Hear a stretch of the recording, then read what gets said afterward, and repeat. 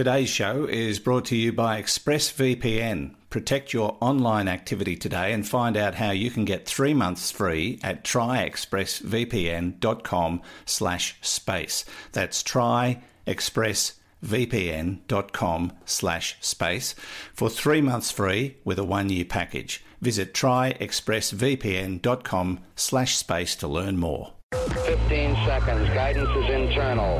10, 9... Ignition sequence start. Space Nuts. 5, 4, 3, 2. 1, 2, 3, 4, 5, 5, 4, 3, 2, 1. Space Nuts. Astronauts report it feels good. Hello once again. Thank you for joining us on the Space Nuts podcast. My name is Andrew Dunkley, your host, and with me as always, Professor Fred Watson. Hello, Fred. Hi, Andrew. How are you doing? I am well. What about you? I'm very well too, thank you. I'm slightly cold, but I'm well. Yeah, it's all relative. I mean, I've been complaining bitterly about the cold, but we don't get the cold that they get in the Northern Hemisphere. No, we don't. That's right. America, Canada, and Europe. So I'm not going to whinge too much because they'll think we're sooks. But it is pretty darn cold here at the moment. And they had snow in Queensland for only the third time in 35 years this week, which is... That's how cold it is. But, better them than us. Now, coming up today of Space Nuts, we're going to look at some newborn planets that have been discovered. They're being described as baby planets or something to that effect. And we're going to knock over a couple of questions that have come in. One from Tyler Lucan, who is asking about whether or not the technology exists or will exist one day for the creation of a space elevator. We've talked about it before, but it is a fascinating concept and one that would actually revolutionize certain forms of transport. And we are going to also answer a question from a Queenslander, David Baited, and commiserations, David, in anticipation of your team's heavy loss tonight. And, I'm happy to stand corrected because I'm so used to being a loser from New South Wales. But he asks, could Earth have ever had rings? That is a great question, particularly from a Queenslander. So we'll get onto that a little later. But firstly, Fred, they're describing these as exoplanet baby pictures. So what have they found? This is... information or a discovery, I guess is the right word, that's come from basically the European Southern Observatory, which has telescopes at a place called Cerro Paranal in northern Chile. They operate 4 very large telescopes, which together are called the VLT, the Very Large Telescope, because they can actually be combined to be used together, but normally they're used singly. Each one has an 8.2 meter diameter mirror. So I know because we monitor this kind of thing.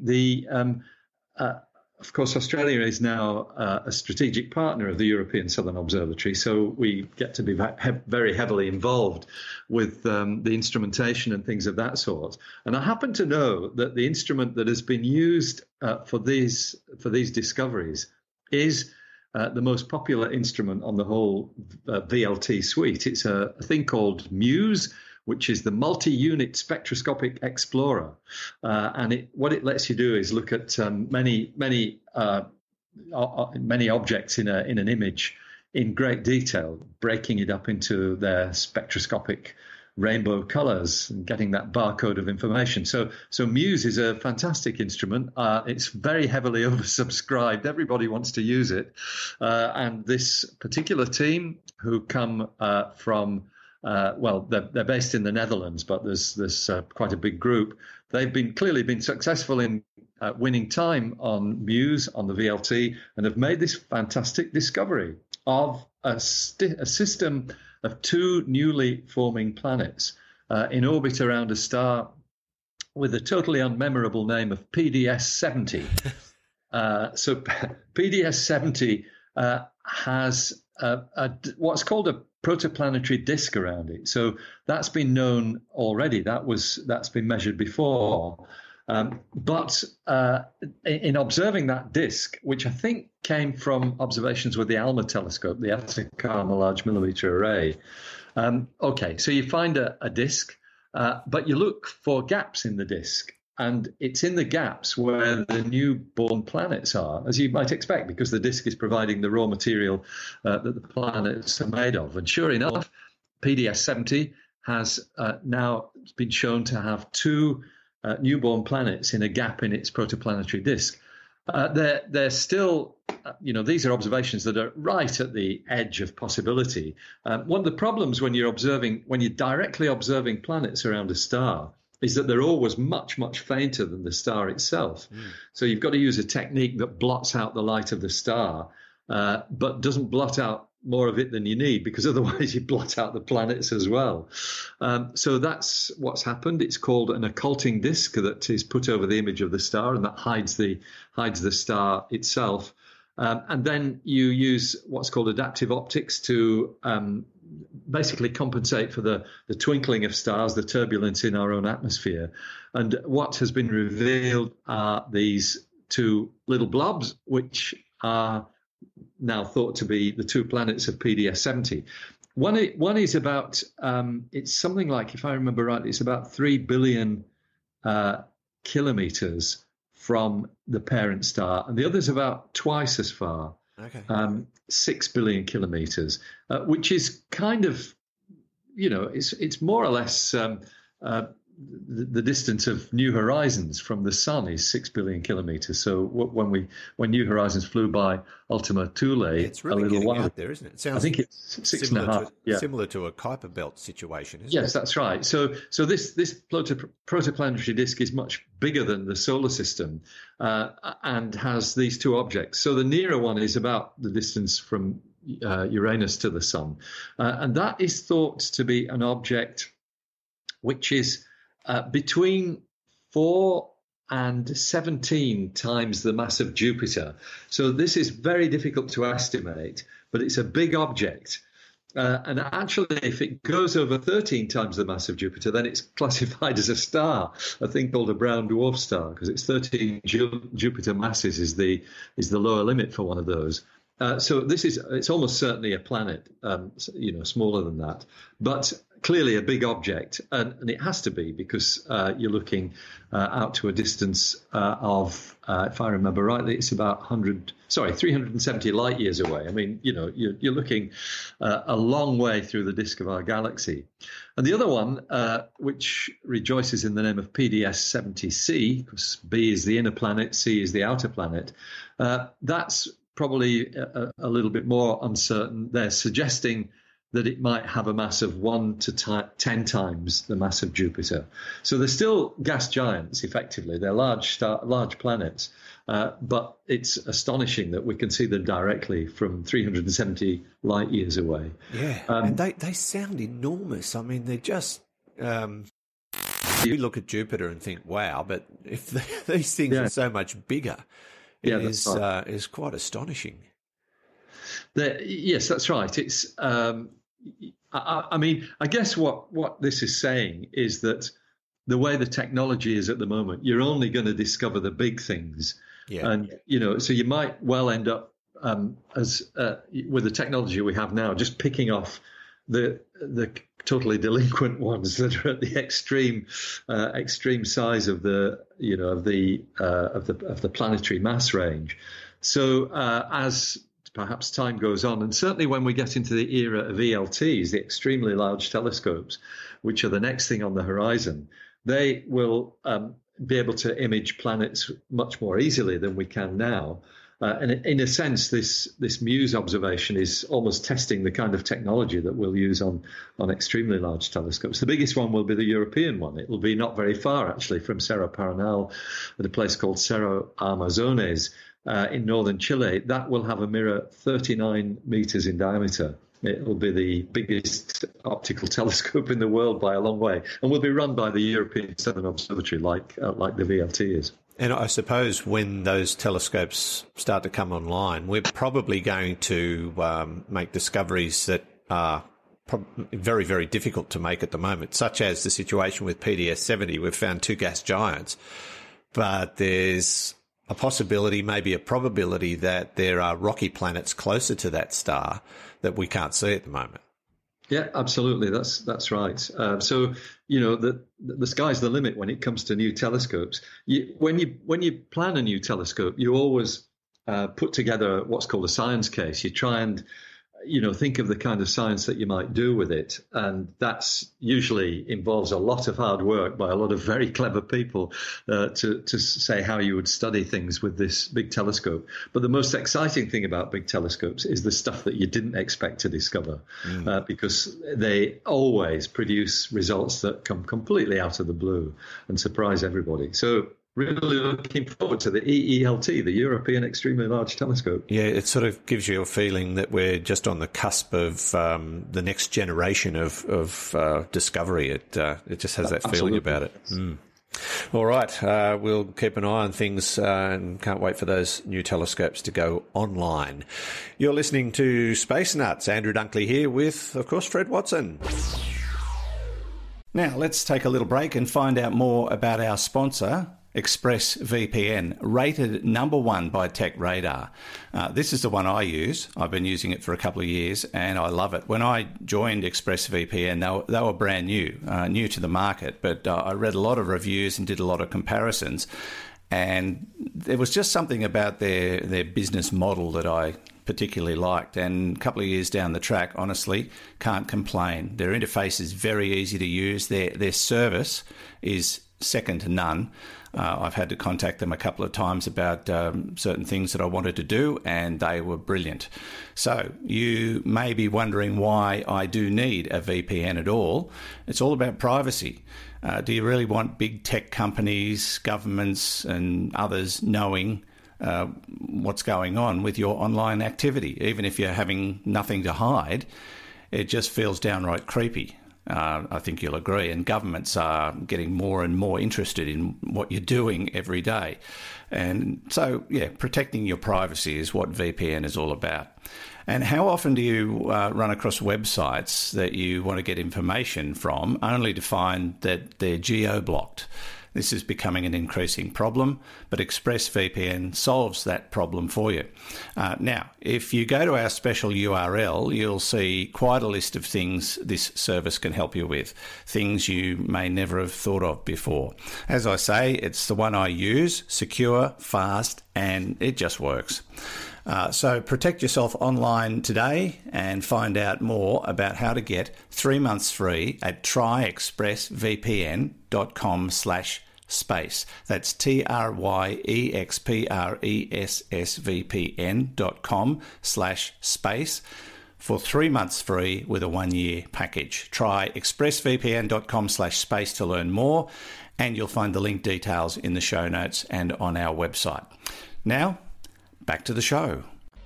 Okay, we checked all 4 systems and team with a go. Space Nuts. Now, Fred, we're going to go to a question early this week because we were both kind of entranced by this one, and it's something we've talked about before. And thank you to Tyler Lucan, who has sent us this question from the wonderful nation of Canada. Actually, he's said, you are my favourite podcast, and he said, not spelt wrong, Canadians put a U in it. Yeah, so do we. In Australia, we do put a U in favourite, so it didn't look wrong to me at all. Anyway, he said, I've been listening since the beginning and I just love seeing the continued development of the podcast since your start. I really like the inclusion of listener questions, which is why I am now writing. Now, he says, we've all heard of the great science fiction idea of space elevators, and although there would be great benefits for one to bring payloads from Earth's surface to LEO is low Earth orbit. Low Earth orbit, I knew that. Current material science isn't advanced enough to make a substance or compound that could stretch up into the orbit, into orbit and not succumb to its own weight and snap or collapse. So if we can't yet do it on Earth, has any serious consideration or investigation been made to see if it's practical to make a space elevator on the moon? Would this not be great and beneficial for upcoming plans to restart lunar surface explorations by womankind and mankind? Again, I love the show and your passion to deliver such knowledge and news. Cheers from the humble village of Bowser, British Columbia. Thanks, Tyler. Good question. Space elevation. Yeah, and it's certainly was proposed originally for science fiction. The idea being that you connect a spacecraft in a geostationary orbit with the ground, because a geostationary orbit, by definition, stays above the same point on the equator. And there has been a lot of serious study of this, and in fact books have been written about space elevators and what we need to do to make them. So clearly what you've got to do is stretch something upwards from the equator 36,000 kilometers and connect with the spacecraft, the geostationary satellite, and then you build a lift and send things up and down on it. You do have a few other little technical issues, including the fact that you've got to build a sort of compensating version out the other way from the spacecraft to make all the dynamics work. But the real killer for the space elevator, certainly as far as the Earth is concerned, isn't so much the technology. That might be a killer, because exactly as Tyler says, the stresses and strains on the material that you would need are probably beyond current material science. So we don't have the carbon fibers and things, or whatever is needed, beryllium fibers, who knows what it might be that you need to build one of these. We don't have that yet, so we can't do it. But the real killer for the space elevator was something that was pointed out to me by a fairly learned person one day when I was lucky enough to have dinner with him. That was Buzz Aldrin. Oh, You've yes. heard of Buzz Aldrin? I've met Buzz Aldrin. Yeah. So we were talking about the space elevator, and he said it's not going to work. And his point was very well made, and it's that our current situation in space, of all the space debris that's up there, actually prevents it from happening. Yeah. And that's because you've got to build it up from the equator, or else it doesn't work at all. And every piece of orbiting space junk crosses the equator twice in its orbit. Once going northwards, once going southwards. So there is always going to be stuff which could threaten the space elevator. So unless you can sort of armor plate it for that whole region from low Earth orbit upwards, you're always going to be at risk of a collision. And that could be from a tiny piece of space debris that might just hit a critical component, or the elevator on its way up, or it might be from something much bigger. So he was very, very down about the idea of the space elevator, and Buzz is not known for being negative about things, because he's one of the great champions of space travel, as you'd expect. But yeah, the space elevator, he said, as far as the Earth's concerned, is a non-starter, and it was a very interesting thing to point out, which I have to say, in my ignorance, I hadn't really thought of before. Now, Well, funnily enough, that was my first thought. When we started talking about this, I thought, well, the first problem they're going to have is not getting hit by something. That was my first thought. well, you're just such a far-sighted thinker, Andrew. That's why I talk to you Probably every just dumb luck, really, but it is, he says, it's the biggest problem. We've talked about the junk in space and the efforts to try and get rid of it, but some of it's so tiny that they'll never be able to catch it. That's right. Eventually will spiral back to Earth and burn up in the atmosphere. It'll be a little shooting star. But of course, this now informs the question that Tyler has asked about why don't we do it on the moon? And I haven't studied the phenomenon of what you might call selenostationary orbits. There must be studies of that. Seleno is the prefix to do with the moon. Selenography is the mapping of the moon.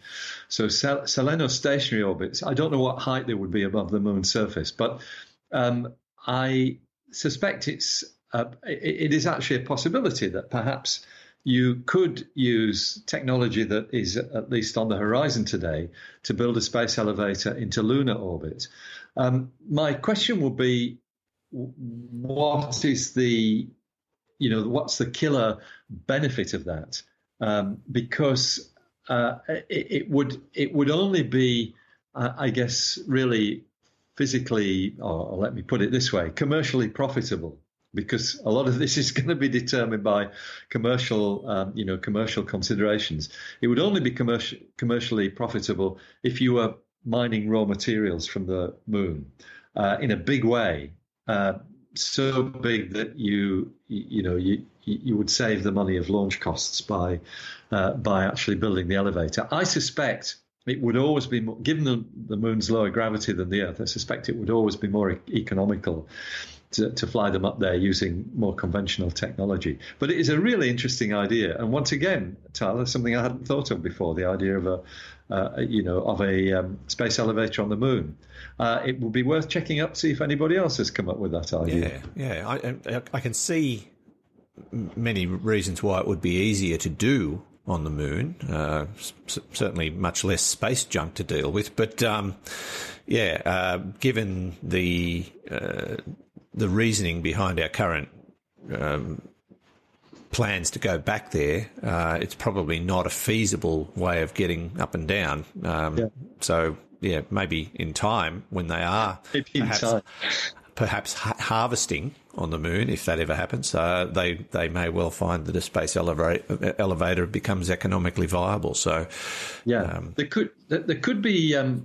Sorry, just to cut in there, because I meant to say this earlier but forgot. There could be a real problem with the lunar space elevator as well, though, and that is the gravitational perturbation of the Earth, because on the Earth you do have the gravitational effect of the moon to consider in building your space elevator, and that's going to put wiggles into it. Yeah. But that problem is much greater the other way around. If you try and build a space elevator on the moon, you've got this huge gravitating body not very far away that's effectively disturbing the elevator, and you might find that you essentially set up oscillations or something in the elevator which would simply be unsustainable. So there might be physical reasons why you couldn't actually do it, as well as wondering whether it's economically worthwhile. Of course, the other thing is we just wait until the moon drifts far enough away for that not to be a problem.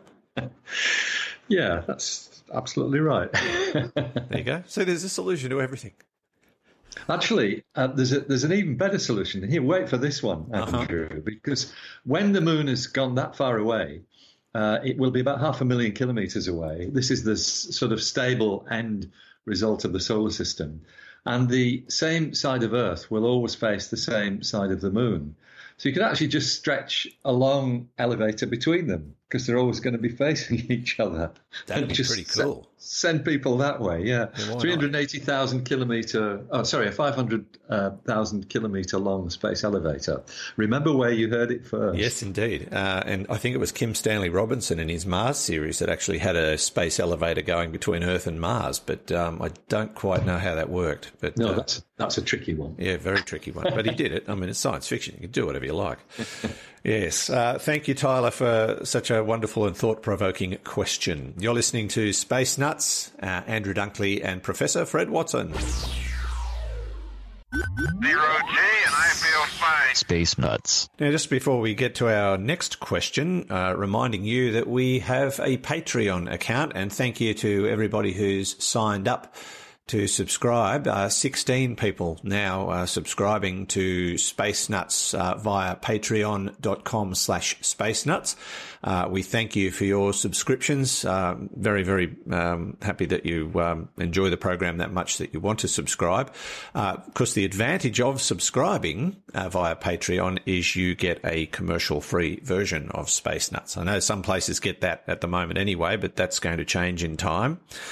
But if you sign up for Patreon, it is commercial free. You get the episode seamlessly from start to finish.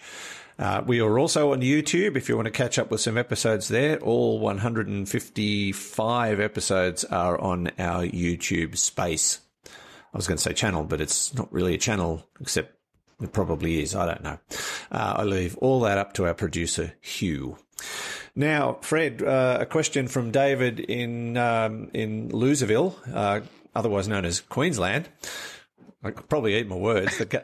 For those who don't understand what I'm talking about, every year the states of New South Wales and Queensland play off in a best-of-3 rugby league football series called the State of Origin. The players play for the state that they were born in or played junior football in. So there's a lot of feeling that goes into these games. In fact, it's probably the best series of the year in any form of football. And I know that's probably going to start some arguments, but that's just how I feel about it. New South Wales currently the champions for the first time in 3 million years. So they're defending their crown against Queensland, and they play tonight our time in Queensland, and we never win there, so I don't know why I'm talking it up. But there it is. So I'm giving David a bit of a hard time, and the best news of all is he can't answer me, not straight away. Anyway, David says, "G'day, gents, love the show," or he did. Well, he might stop loving it now. Which I've only recently discovered. Well, he's going to undiscover us, and have been listening to all the back episodes. During your latest one, May 31st, you talk about how water may have been deposited on Earth via comets. This jogged a question in the memory after listening to your Cassini-Saturn episode. Could Earth have had rings like Saturn that rained ice crystals down from them and formed our oceans? Yes. Well, very interesting question, David. What do you think, Fred?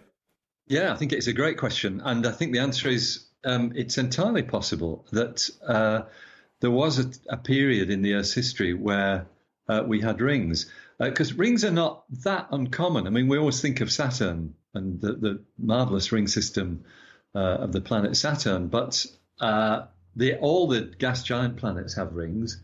Some of them are pretty anemic. In fact, all of them are fairly anemic compared with Saturn's. But also some of the smaller bodies in the solar system. There's a couple of really quite distant asteroids. They're called centaurs. They're icy asteroids that are between the orbit of Saturn and Uranus, if I remember rightly. And they too have rings. Not that we've seen them. We've discovered them by that process which we call occultations, where the shadow of a star passes across the Earth's surface. The shadow of the asteroid cast in the light of a star passes across the Earth's surface, and you can observe it from many different points, and you can discover the dimensions of the asteroid. But also, if you're lucky, you'll discover rings around it, and that's how these discoveries have been made.